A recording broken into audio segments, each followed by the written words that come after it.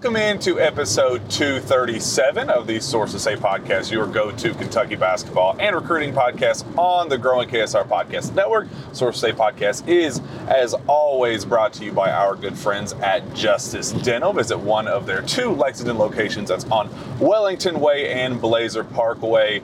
Dr. Thompson and Dr. Justice. Look forward to seeing you soon. I am your host, Jack Pilgrim of Kentucky Sports Radio. Very happy to be joined on the road, a current car ride road trip edition of the Source Say podcast with my guy Stephen Peak, our trusty videographer and the most passionate Kentucky basketball fan personally I know for my money. Here to break down a very, very frustrating loss down in Athens, Georgia, a 75-68 loss to the Georgia Bulldogs. Stephen, first off, I'm sorry that you have to talk on such a sad occasion. I like when you can come on and be positive and uplifting and passionate in a good way, but unfortunately that's not the reality of the situation right now. We are about halfway back home to Kentucky and not feeling any better about how things happened and how things unfolded down in Athens. We're only halfway. Oh my gosh, it's a long drive. This is my first time to Athens. We didn't get to see the campus too much, but beautiful town. I'll go back. I'll go back actually probably in the fall for a football game. I did not want a 6.5, 7 hour car ride home after a loss. That was really something I was not interested in. Yeah, especially considering what this game meant, the stakes behind it. There was so much going into it, a must-win, if you will. Kentucky had eight losses going into the game. Not a great resume, all things considered. One quad one win, quad four loss. You know, they beat the teams they were supposed to, but no super high quality wins. Really needed to close out the regular season on a high note, needed to secure some, a nice little run of wins. You didn't take care of business at home against Arkansas. That was going to be the one that could kind of give you a throwaway there to close out the regular season. You get run off the floor at home against Arkansas. Then this trip approaches and you go, all right, well, you got to win this one. And now you kind of got to steal one here in a couple games, or, make sure you win this one and the trip down to Starkville to make up for the Arkansas loss. You fall in both of them. And now we're at this point of the season where you're now 16-9, 7-5 in the SEC, and Stephen firmly on the outside looking in of the NCAA tournament field, which it's considering where the expectations were going into this year, just something that I personally would have never seen unfold. I really am having trouble believing that this is the reality that, after the Missouri game, I even said, are we using hyperbole to say that they won't make the tournament? Because it did seem at the time maybe an overreaction to just a few bad games or a rough start. Well, I think today, that might have been, I'll tell you this, even when Sean Smith on this show had said early on, I don't think this is an NCAA tournament team, I was like, he's right now. The resume right now, but he's going to be right overall. I can't imagine them getting hot and making the tournament now. It's a really tough reality, a really tough situation. Let's talk a little bit about how it happened. Kind of a spitting image of how things unfolded at Rupp Arena back in January in Kentucky's comeback win against the Georgia Bulldogs, where Oscar Tshiebwe basically single-handedly willed the Wildcats to victory, down by 8 in the first half, end up coming back, solidify a lead pretty early, and then basically cruise the rest of the way playing Oscar Tshiebwe ball. He goes for a career-high 37 points and 24 rebounds. Looks like prime Shaq in that one, just an unstoppable presence down low, something that Georgia just simply couldn't stop. You get a very similar situation. Kentucky starts out sluggish down in Athens, jump out to a pretty solid deficit, go into the half down 10, allow 42 points to a team that averaged 69.9 going into the year. It just a very average offensive team as is. You let them score 42 in the first half. They're confident. They're, knocking down big shots, tough shots. They're driving at will, kind of beating Kentucky off the dribble and hurting them defensively the way we've seen Kentucky struggle quite a bit defensively as of late. The second half begins, and Kentucky kind of slowly starts chipping away at that lead. Oscar Tshiebwe kind of starts ramping things up, and you go, all right, we can work with this. We've seen this story unfold before. It's happening in the exact same way.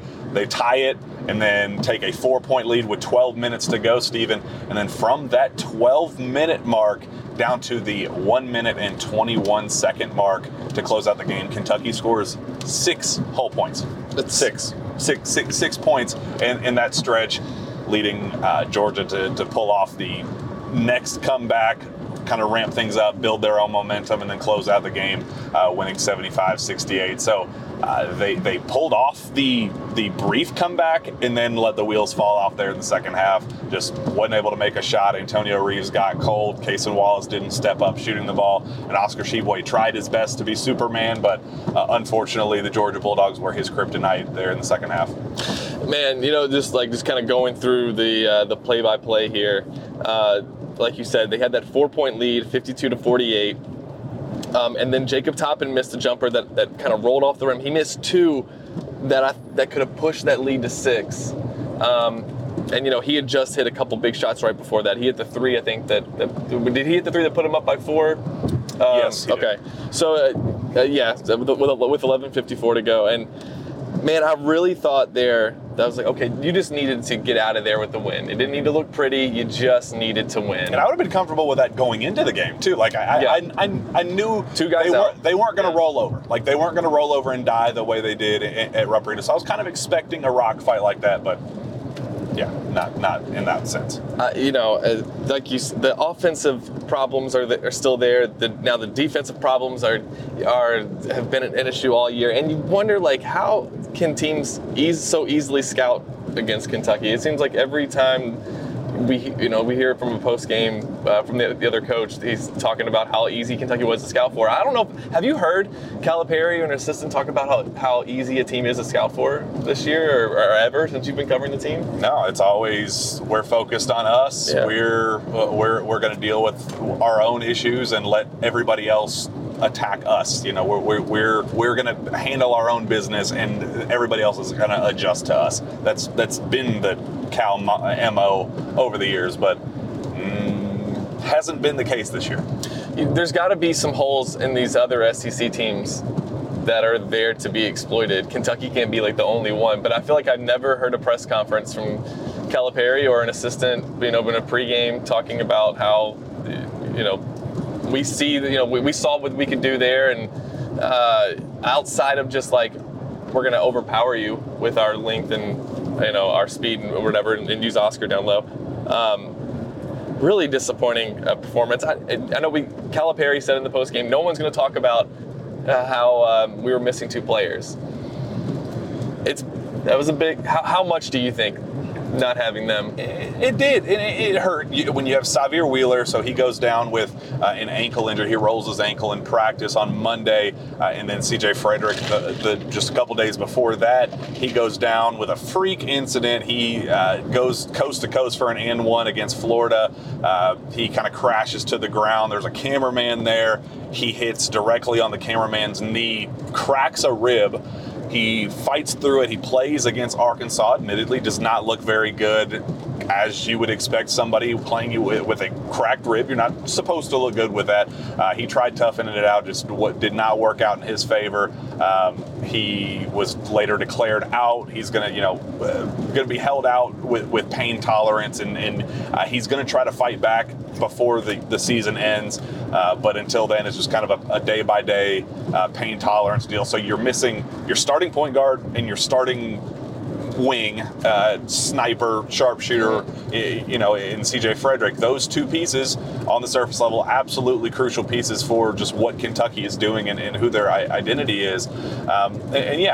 Xavier, the way things were going today, I think he would have been a nice change of pace. I think he would have helped defensively. I think he would have been that kind of that spark plug that this team needed, especially when they were just nobody could score in the first half outside of Antonio Reeves. Yeah, Antonio went for 15 in the first half. Everybody else, I think, went 5 for 20 overall in the first half, if I'm not mistaken. Wow. And then in the second half, Antonio goes cold, and then as a result, the rest of the team goes cold, outside of Oscar, kind of taking things over there briefly. But Xavier would have been a really nice complementary piece there. And then obviously CJ Frederick, you make 1 or 2 threes in that stretch, especially, when Jacob puts a team up 4. If CJ comes down the floor and hits another 3, then, that's game over. The momentum's flipped. Your Stegman Arena, Coliseum, was waiting for that explosion and waiting for that moment to, flip the momentum back in their favor and then just keep it that way.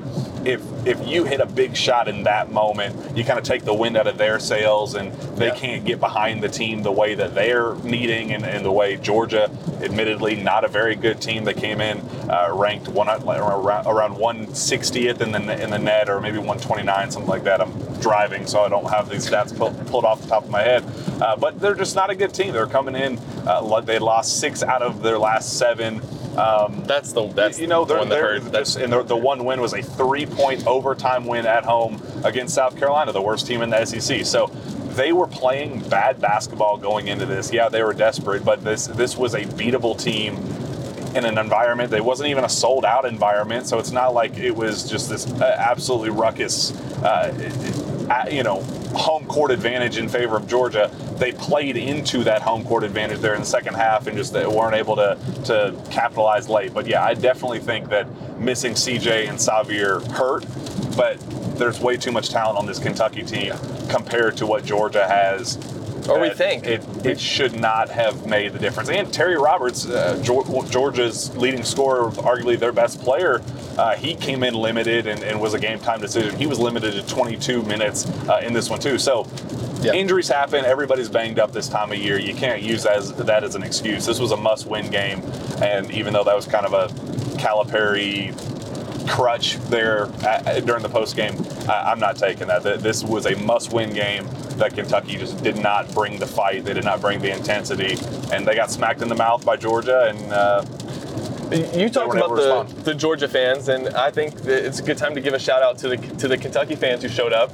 I mean, but go Big Blue chants. Go Big Blue chants inside of a Stegman Coliseum, and for it, the team hasn't been very good this year, but the fans are still showing up, and that's what's really cool, seeing the Kentucky fans on the road. There were quite a few, maybe a strong Big Blue contingent from Catlanta coming down the hour-and-a-half drive that we also took this morning to get to Athens. But going back to the game, do you think that having those 2 guys on the floor also just would have made this game maybe a little bit easier for Cason Wallace, because you really needed him and you got basically nothing offensive, at least from a point scoring standpoint? 0 points up until the final minute of the game for your third leading scorer, a guy who came in and has kind of emerged as Kentucky's star when Oscar Tshiebwe has struggled in various ways, when teams have trapped him and really tried to make him uncomfortable. Cason has kind of been that steady force, and Antonio Reeves has obviously exploded here as of late, and he's playing really solid basketball. And again, he showed that in the first half. 15 points. He closed out with 20, a little bit of an inefficient second half. I think he finished 2 of 10 after the break. As you'd expect somebody to go cold when you get the volume, you can't stay hot forever. So that was to be expected. You needed that extra piece. You needed that one last guy to kind of put Kentucky over the edge, and Cason needed to be that guy. 0 points up until the last minute. He scored 5 in the last like 57 seconds or something like that. That's just not going to cut it when he is as valuable as he is, and is kind of that stable presence who is capable of beating you off the dribble, and pull up in the mid-range, or dunking on your head, or finishing strong in the basket, or even knocking down the occasional 3. Like, he can attack you at all three levels, and there were opportunities for Georgia to be exposed in that area. They were clearly looking to trap Oscar. They were not going to let a video game number Oscar Sheboy beat them in this game. They were going to let anybody else do it. That's why Antonio Reeves was getting whatever shots he wanted early. He kind of settled out a little bit, and it played right into their game plan. And Kaysen would have been that perfect complementary piece. And yeah, maybe having CJ in there or Xavier in there would have helped. But I still don't. I can't use that as an excuse, man. Like, Kaysen needed to step up in that moment, and unfortunately, it just wasn't his night either. Yeah, and 0 for 4 from 3. Also, he battled foul trouble, and that also Crucial. kept his Everybody numbers down. battled foul trouble. Yeah, it looks like, look at the starters. I mean, 3 guys with 4 fouls. And then Damian Collins coming off the bench also had 4 fouls. And that led to the biggest kind of storyline of how Georgia was able to put points on the board. And that was at the free throw line. I think they finished 23 of 27. They got 25 of 29 right 25 of 29. So almost 30 attempts at the free throw line. I think Kentucky gets 13. Gets 13 attempts. I mean, that's the difference. This was a team that had knocked down free throws at a very high rate throughout the season, and that was one way that they were going to look to attack it and beat you. Cario Oquendo, that's kind of what he's known for, driving, attacking, a physical, big, beefy guard. That's how he's going to score. He's going to drive on you, and he's going to look to finish at the rim, draw contact, draw fouls, and get to the line. That's exactly what he did, and really kind of set the tone for that game.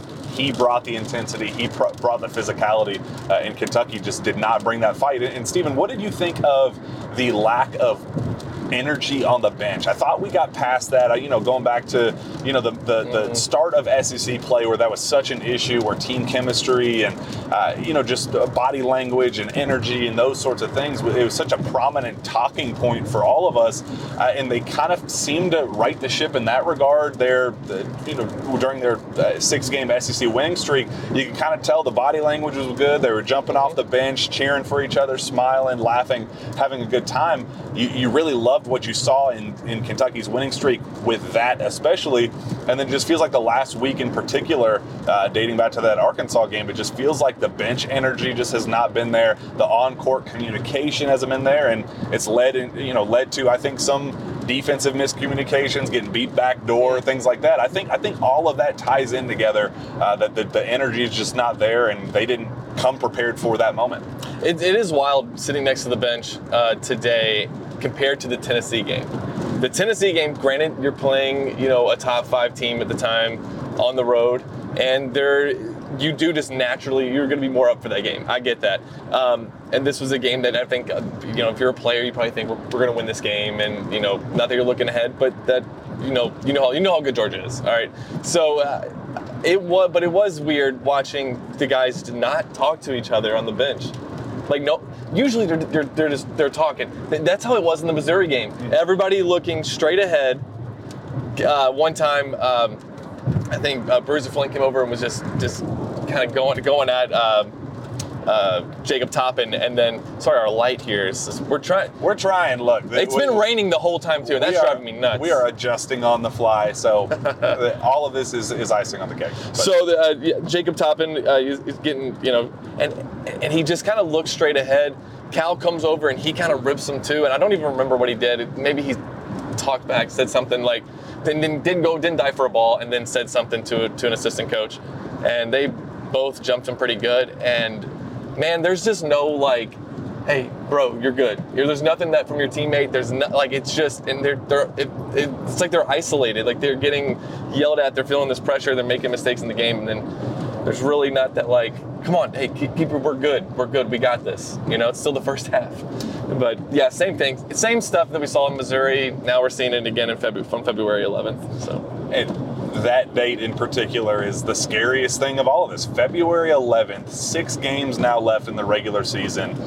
You're sitting at 16-9. Your resume is admittedly not good, and you're officially on the outside looking in the NCAA tournament field. Talking to John Calipari and Oscar Sheboy after the game, and they're so, they're saying all the right things and saying what you'd expect to hear from a coach that's trying to stay confident and a player trying, the leader of your team trying to stay confident. And, like, what are they supposed to say in that situation? Yep, we're screwed. Have a nice day. This season sucked, and I don't, my we're just fault. Gonna sit the next 6 games out. We'll figure it out. Yeah. Let's look ahead to DJ Wagner next year. Like, we can't. Yeah. Obviously, they're not going to do that. You need to say all the right things, but it's almost this false reality that they're kind of instilling on us and everybody that's listening and paying attention, saying, oh, well, there's plenty more opportunities to come by, plenty more quality wins, quality games to come by. There's a long season left. We have plenty of time to make a splash and make a statement and things like that. Oscar Sheboy was saying, yeah, we're going to be fine. We're going to have a special finisher this year. We just have to show fight. And it's like, yeah. Oscar, are you living in the same reality that I'm living in? It's like, that sounds great. Yeah. I get it. But what about this team has given you the optimism and the confidence that... And what does that mean, just fight? That they will be able to fight. They love saying that word, but what does it mean? Because if it means just toughness, I saw a Duthiero show a little bit of toughness today. Yeah. He didn't play great, but at least he showed some toughness. I don't know, what does fight mean? Does fight mean diving for loose balls? I've seen them do some of that. I don't know. That, like you said, false reality. What?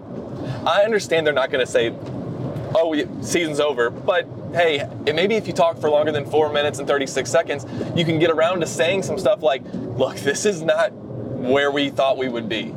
This is not what we had.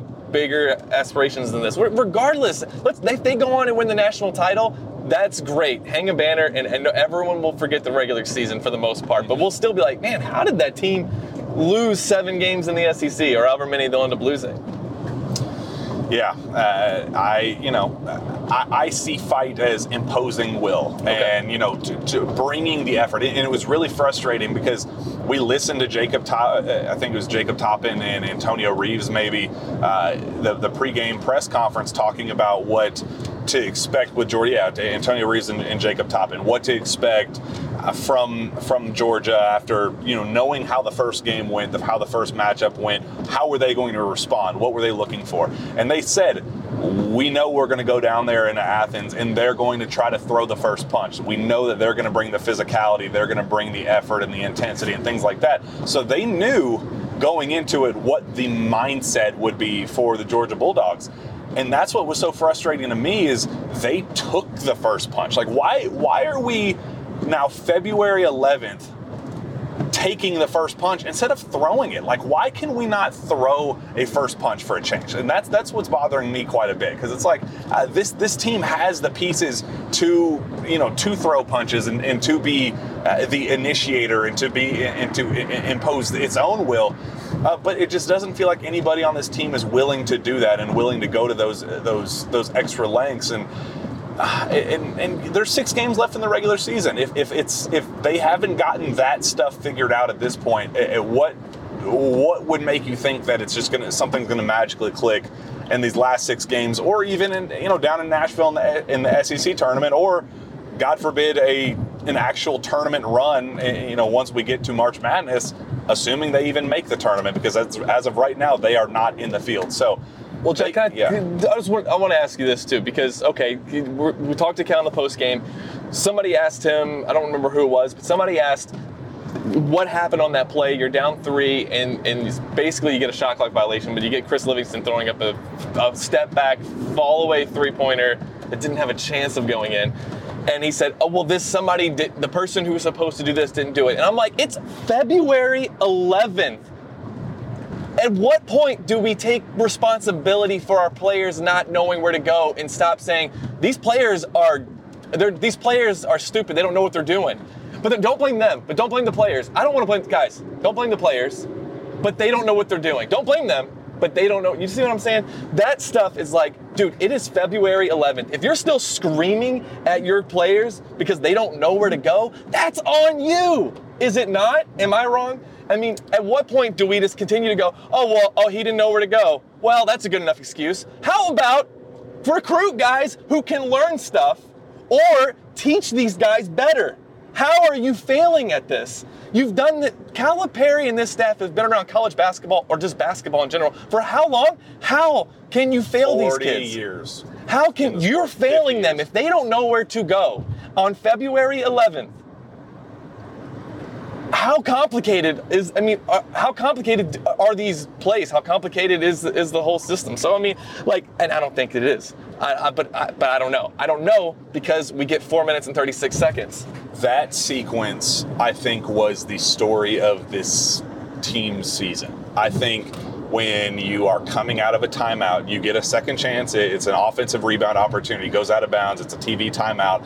You get the chance to hit reset and say, all right, you're down by 3 points against a team that you should be beating.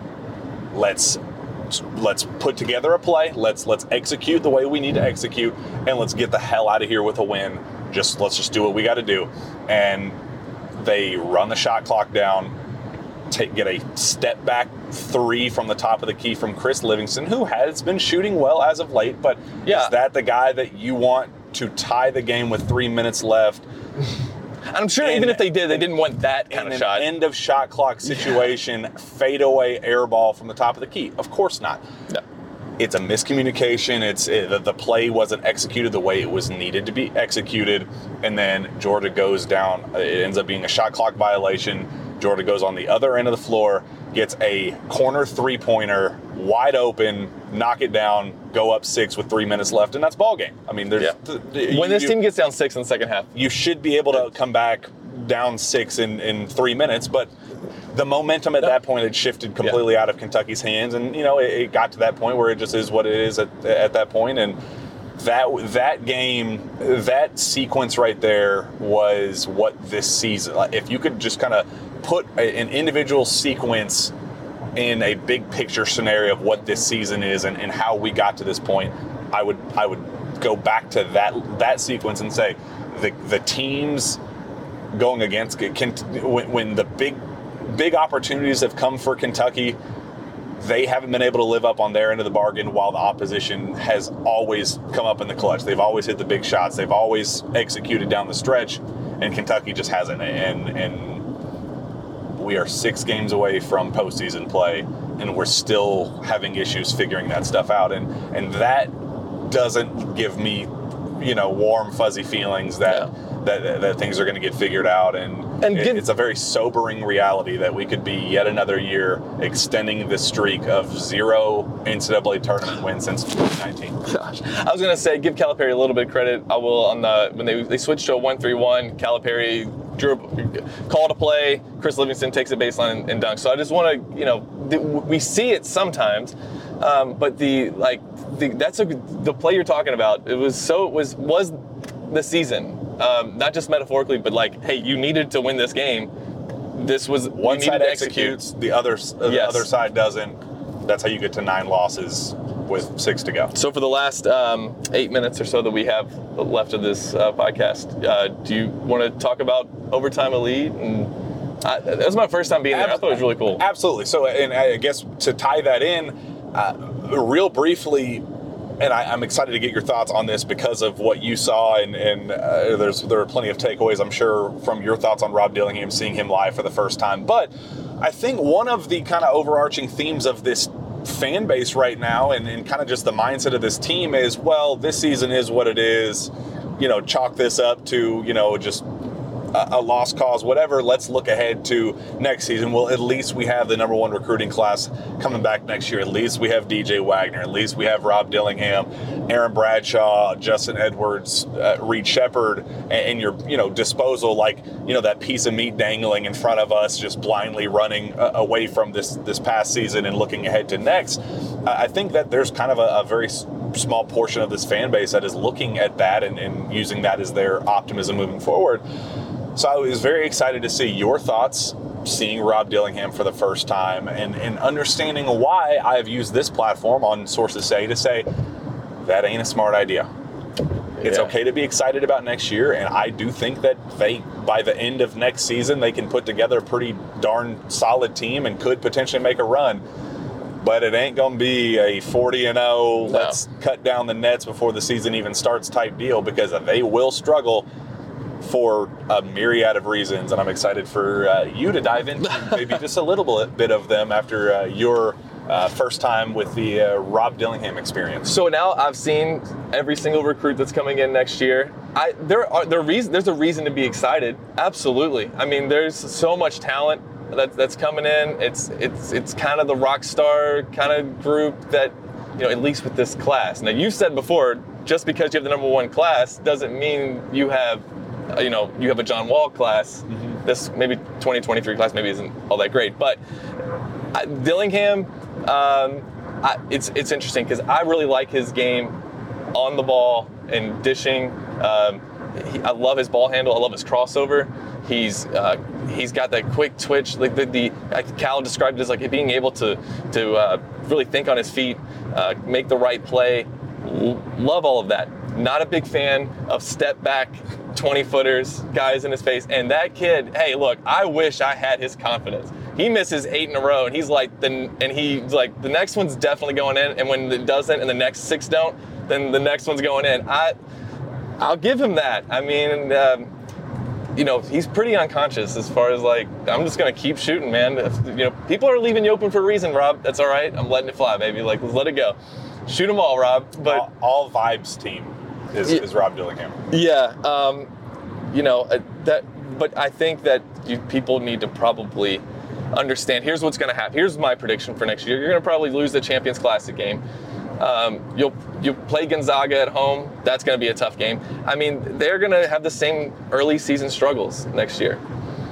How patient are fans going to be? Because this is what's gotten a lot of fans through this season is, well, next year, number one class. I saw country music potential star J.D. Shelburne on Twitter talking about this next class, though, that's coming in. And I don't know. I know a lot of Kentucky fans feel that way. But how much patience do you think Kentucky fans are going to have once that team inevitably struggles in November and December, like every Calipari team has done since 2015? Yeah, the good news is these type of players, this is when we've seen John Calipari at his best. Mm-hmm. When he has had these type of guys, MFers that are capable of going to get their own shots, that will talk trash to you on their way down the floor after breaking a shot, but then 3 possessions later, drill one in your eye and see, that's why I was talking mess to you a couple plays back. Those type of dudes have always done very well at Kentucky, and that's why I do expect them to be successful at the end of the day. But goodness gracious, if there was ever a team that was going to take some early lumps, it's one that brings in 2 ball-dominant guards like DJ Wagner and Rob Dillingham, who I really don't know how you're going to play one on-ball, one off-ball, and how that dynamic is going to work, because they do rely on initiating themselves and everything kind of flowing around them. They've never played a style of basketball that didn't kind of have them as the center focus of everything that their offenses were doing, and then playing them alongside Justin Edwards, who is also his own team star up at Emotep, and Aaron Bradshaw being his own superstar and has kind of emerged as his own top 5 talent in high school basketball. There's just a lot of pieces, a lot of different ways to use them that I think will result in some identity issues and some role issues to start with next season. But the Overtime Elite experience was a great one. I had a really, really fun time watching, just kind of, it's like an NBA style, very structured. You get the spotlight before the spotlight. And I think that's what's really important for Rob Dillingham, that he is going to get, he's getting acclimated to what life will be like as a Kentucky Wildcat, and I think that's very, very important for any 5-star, McDonald's All-American, blue chip type of recruit. So he's in good hands as of right now. We were talking about this. This is how nice it is at Overtime Elite.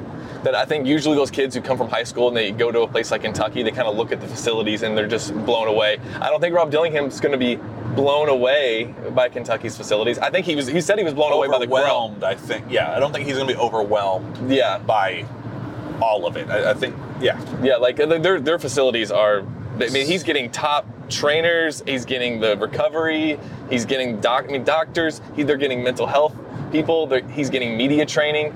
I mean, that place has got it going on. It's really cool. I mean, if you ever get a chance, if you're in Atlanta on like a Friday night, go check out some of their games, because it's a really neat experience. And I loved the what was it called? Their bonus. It was. Can you explain that to people? Instead of a typical bonus that you see, for end of game free throw situation, things like that, they basically do like a power play that you see with hockey, where you get 5-on-4 situations. They take one guy out to basically initiate a 5-on-4 or a 4-on-3 or 4-on-4, whatever, and that's kind of how games end, and that's how halves end and things like that. So it basically tries to maximize getting runouts and transition, and learn how to put these kids in position to make decisions that they will be making in the NBA and at the high profile colleges and things like that. So a lot to like about Overtime Elite. Definitely enjoyed our experience down there. Enjoyed the Rob Dillingham experience. Glad you got to see him with your own two eyes for the first time, and kind of help temper expectations a little bit about a lot to be excited about, but also just kind of reel it in a little bit and know there's going to be some rough patches next season as well. I know we got to get out of here, Steven. Yeah. Hopefully this drive doesn't take too much longer, but I appreciate everybody tuning in with us for another edition of the Source State Podcast. Real quick, where can fans find your work? Twitter, but actually go to YouTube. My Twitter is Stephen P. KSR, but go to YouTube and subscribe. Definitely do that before you check out my Twitter. Find me on Twitter as well, at Jack Pilgrim KSR. Reach out to me via email, jpilgrim@KentuckySportsRadio.com. With that, we'll be back next time for the Jam Packed Sources State Podcast. We will see you then. And it stopped raining.